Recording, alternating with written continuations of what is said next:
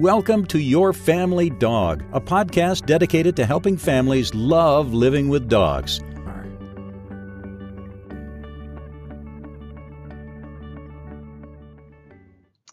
Welcome back to Your Family Dog. I'm Julie Fudge Smith, and I'm here with Tina Spring. And today we're going to talk about joyful dogs. What is it that makes dogs happy? And how can you tell true joy from what we should call perhaps false joy? That people think dogs are happy, but maybe that's not what's really going on. But we're going to spend the first part talking about what it is that dogs do when they're happy. And which is going to be really fun because dogs have all kinds of wonderful ways of letting us know that they're really happy. And the reason this came up was today, a friend of mine and I went out for lunch, and when we got back to my house, I let Zuzu out, and she ran into the front yard, and she did her duty to God and country, and then she threw herself down on a dirt spot and just rolled on her back and rolled and started the little noise, and she was just so happy. She's rubbing her shoulders and her back, and she's kicking her legs, and she's getting grass all over herself, and she just got up and just went, oh. And you could tell that she was joyful. And my friend said, why do dogs do that? And I said, well, I think they might start rolling because they found a wonderful smell that they would really like to share with the world. Sometimes they have an itch, but you know what? I think that sometimes they do it just for the joy of rolling, that it feels good. It stretches muscles and it just feels really good. So what do you think, Tina? What do you think? Why do you think dogs roll? Do you think they do it just for the fun of it? I do. I think some dogs roll because they're itchy, right? Yeah. Like I do think sometimes there's just mechanical stuff. But one of our pot cake, if he had his way, his entire walk around the block would be slithering through the grass, upside down, just blissful in the sun. Like that would totally be his groove. Putting stuff in all of his feathering, we call them his pockets, right? Like filling his pockets with stuff so that he can drop it on the floor for the Roomba. So that's right, because a Roomba needs a job. I mean, that's why you have a Roomba, right? Hey, yesterday our pug accidentally turned on the Roomba by himself. Mm-hmm. At first I thought maybe he was judging me for how dirty the house was, but I think it was just a mistake. But it was pretty funny. It was a pretty funny thing. So yeah, like I think sometimes I think people think their dogs should be joyful all the time. Mm-hmm. And I think they're more like us. I think they have like moments of their day that are fantastic, but most of the time they're like, this is as good as yesterday. Now I will say I have known the dogs that everything is their favorite thing. And those dogs are kind of magic. Our pug is a little bit that way. Like everything, like whatever we're doing is his favorite thing. Right. And so that body language is pretty easy to read. Right. I think for a lot of dogs, it can be harder, right? Like, mm-hmm. So one of my favorites to talk to families about is when the dogs have that windmill tail, like the tail, the roundy, what I call the roundy tail, where mm-hmm. it looks like you're winding them up. That's like a complete, like I'm just benign and happy tail wag. And I don't know that all dogs can actually articulate their tail that way. But yeah, I love that one. That one's one of my favorites. We had a dog. I think I mentioned Rebel in one of our last ones, our Confederate trenching setter. And he had one of those tails and it would just whoosh, whoosh, whoosh. And I just loved it. We would be out walking and he'd had this happy trot and the tail would be whooshing around like a windmill. So when he got a fluid filled cyst on his tail, and you could empty the fluid, but it would fill right back up. So it finally got to the point where we knew it had to be removed. So the vet said, okay, I can do this. It's kind of near the base of the tail, but it's going to be kind of tricky surgery. And I said, I'm sure you can do this, right?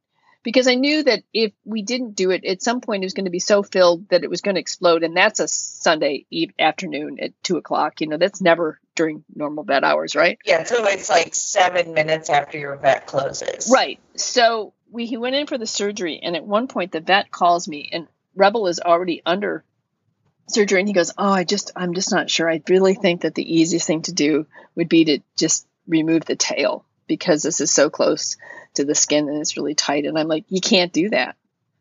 I said, "Yeah." I said, "I have complete confidence that you can remove this cyst and make the skin fit and have it work, but you can't remove his tail because he has this great wag, and that's part of who he is." And so, anyway, cheered the vet on, and indeed, he took it off, and it required us going back to the vet every day for a week in order to have the dressing properly changed and so on and so forth. So we spent a whole lot of money to preserve the tail, but it was totally worth it because he had this beautiful big waggy tail. But then when he was older and he got myelin degeneration, one of the first things to go was the wagging of the tail. So that was kind of heartbreaking for us. But, oh, it's wonderful. I love, love, love that wag. And you're right. I'm not sure that all dogs can articulate their tails like that. But the ones who can enjoy it, because it's just such a wonderful sight to see. I think a disservice we've done to humans is to say a wagging tail is always a happy dog, right? Like, right. I get lots of people that I'm like, they're like, no, he's happy. And I'm like, no. Like, look, sweet woman, like, look at his face. Like, that's not a happy dog. And my experience is lots of dogs, especially if they're feeling overwhelmed, just kind of let their tail do whatever it's going to do. Like, they can't hold on to all of the pieces all at once. And so the tail is something that they just kind of go, okay, you take care of you back there. And so then they're not really aware of what their tail is doing in that moment. I would agree. One of my dogs, like, his tail's the best barometer in the whole world, right? Well, and then, like, pug tail, like, there is nothing sadder than a droopy pug tail. It's like the saddest tail in the whole wide world, right? Like, it's hysterical. A friend of mine who's a vet said when she was brand new out of vet school, the first puppy client she had was this little tiny potato of a pug. And when she gave the pug his first injection, his tail went flaccid. And she said, I almost just went home and never came back because, like, it was so sad, that droopy pug tail. Right. So, well, I also think, too, sometimes when tails are moving, we're sort of veering off the non-joyful thing. But what I also think sometimes, too, when tails are wagging, that it's not necessarily happy, because sometimes I tell people, I say, when you're anxious or nervous or, leery about things, oftentimes people need to move. Think of the number of people who will twiddle their hair or pace or bite their nails, that the movement of the tail could be the release of that nervous energy. So you need to look at the whole dog and the way in which the tail is moving. And, is it in the position of the tail? Is it way down? Is it way up? So there's lots of different things, but that's not my big indicator for a dog's mood necessarily, unless I see the big helicopter or windmill roundy round tail. That is true joy. I do enjoy the pump handle one too. The one that looks like you're priming the pump for water. That one, that tail wag is something special too. And yeah, like, I'm not always cleaning the kitchen because it needs to be cleaned. I'm sometimes cleaning the kitchen because I'm grouchy and not necessarily fit for public consumption. Right. Because I have to work off whatever that frustrated energy is. Thank goodness Christopher's never figured out that just pissing me off will make me clean the kitchen. Because that would suck, right? He would be like, hey, so the kitchen's kind of dirty. Your butt looks fat today. So the submissive grin is one that I think, poor dogs, it'll get them into trouble. And I always think back to my parents started out breeding and showing Doberman pinschers. And we took a trip to Disney, which was a huge deal, right? Like, we were a family of 6. My mom was a stay-at-home mom. I think she had a part-time job at the time.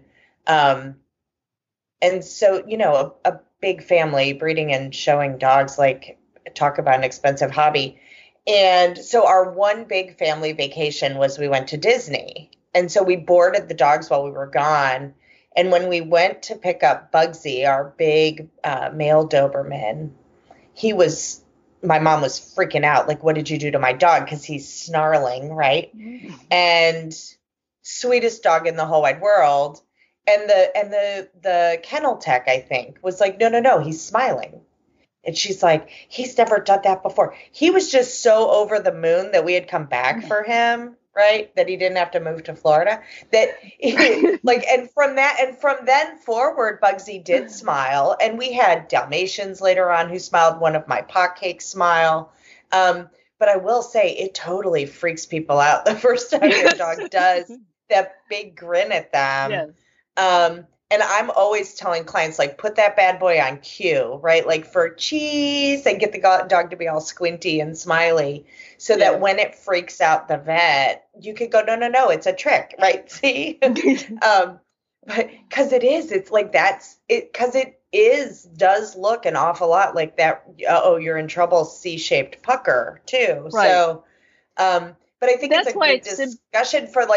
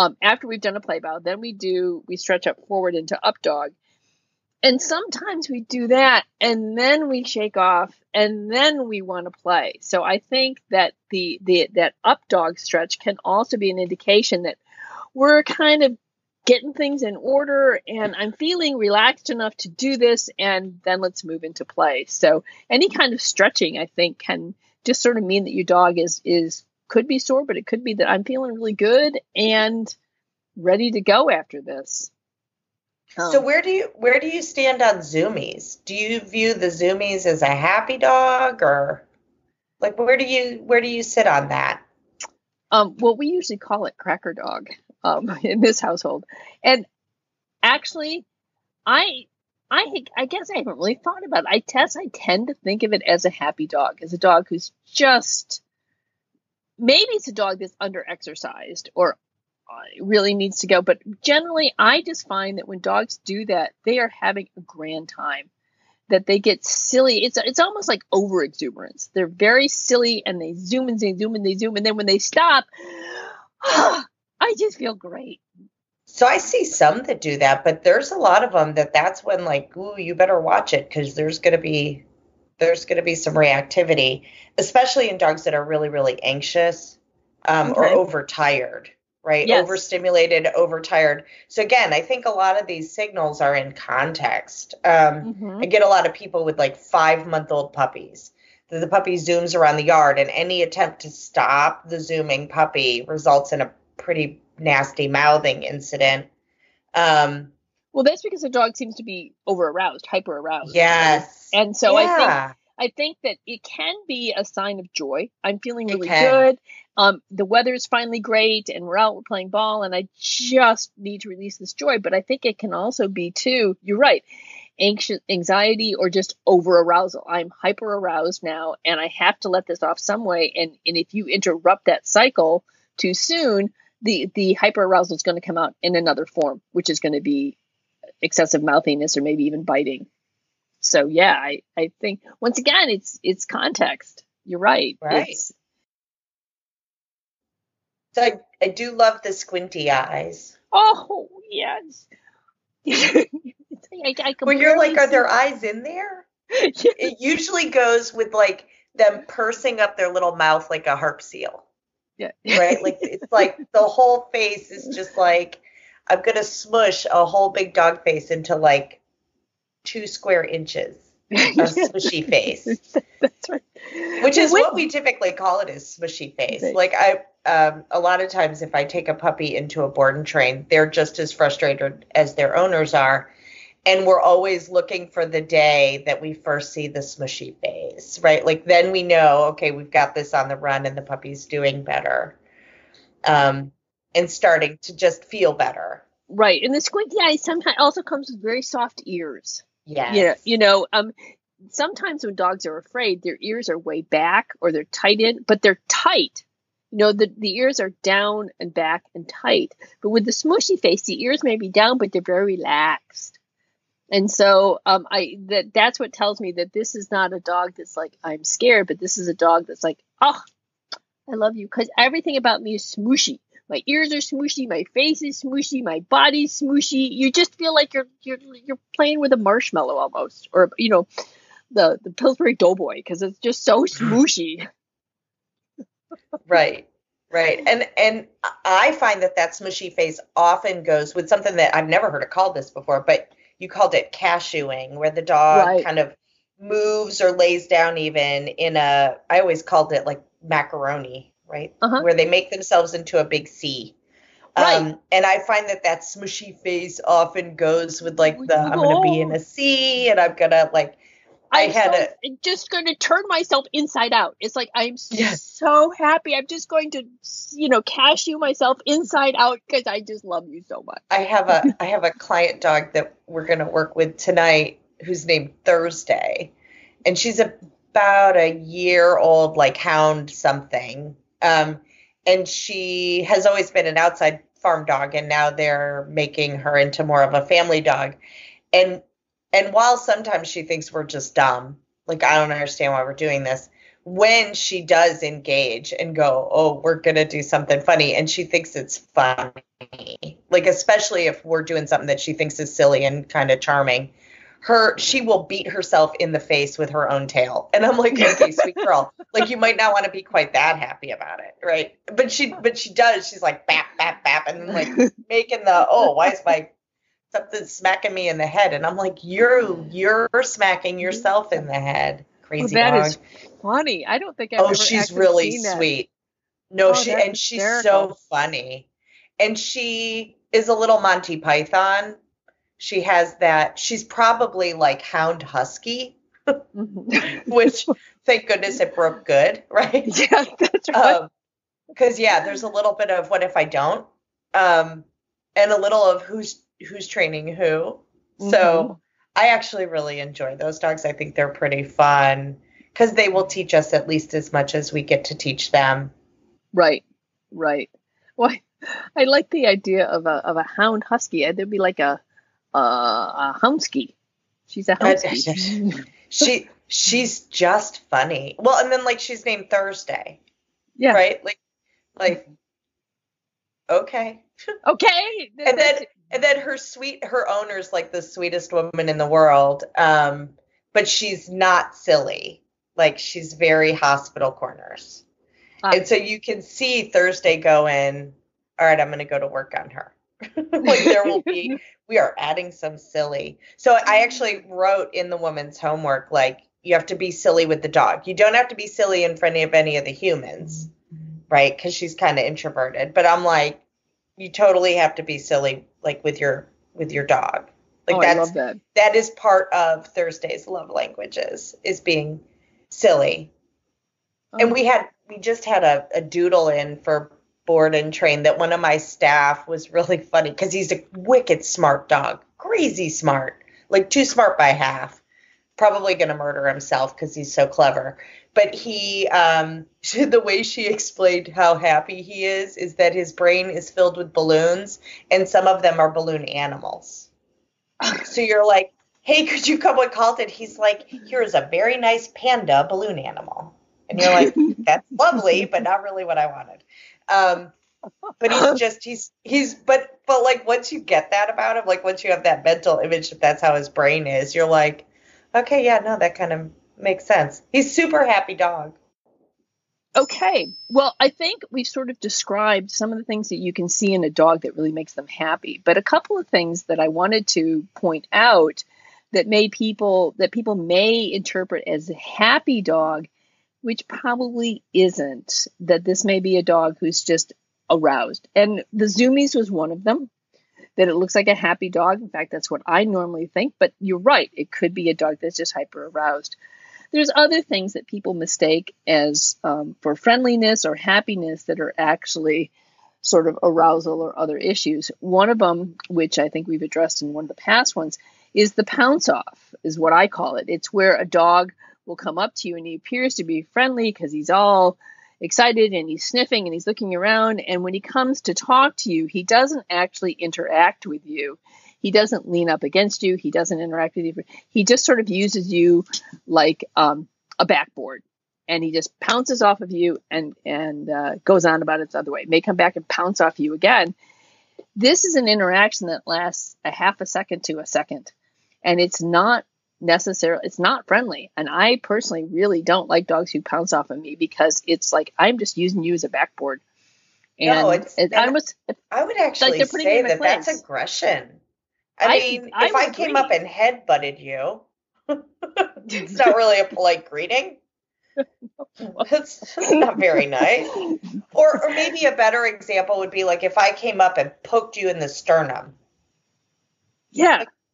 Yeah, I think some of these behaviors are defensive in nature, right? Like I think sometimes how we come into dogs to greet them over time teaches them to like be rude to slow the human down.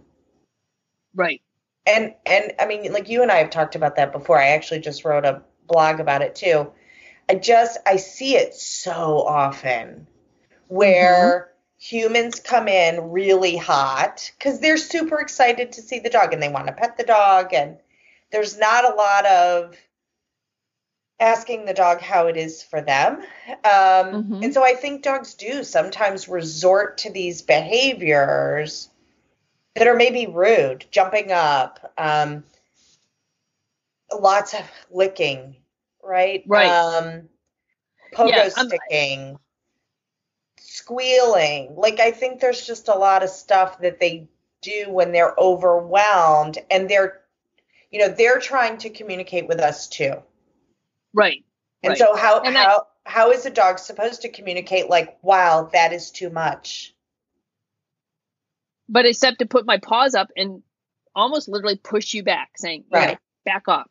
And I think it's disconcerting because even if you haven't tried to approach the dog, but the dog approaches you and does it, I think the dog has probably had too many experiences with overwhelming people. So I am going to be proactive.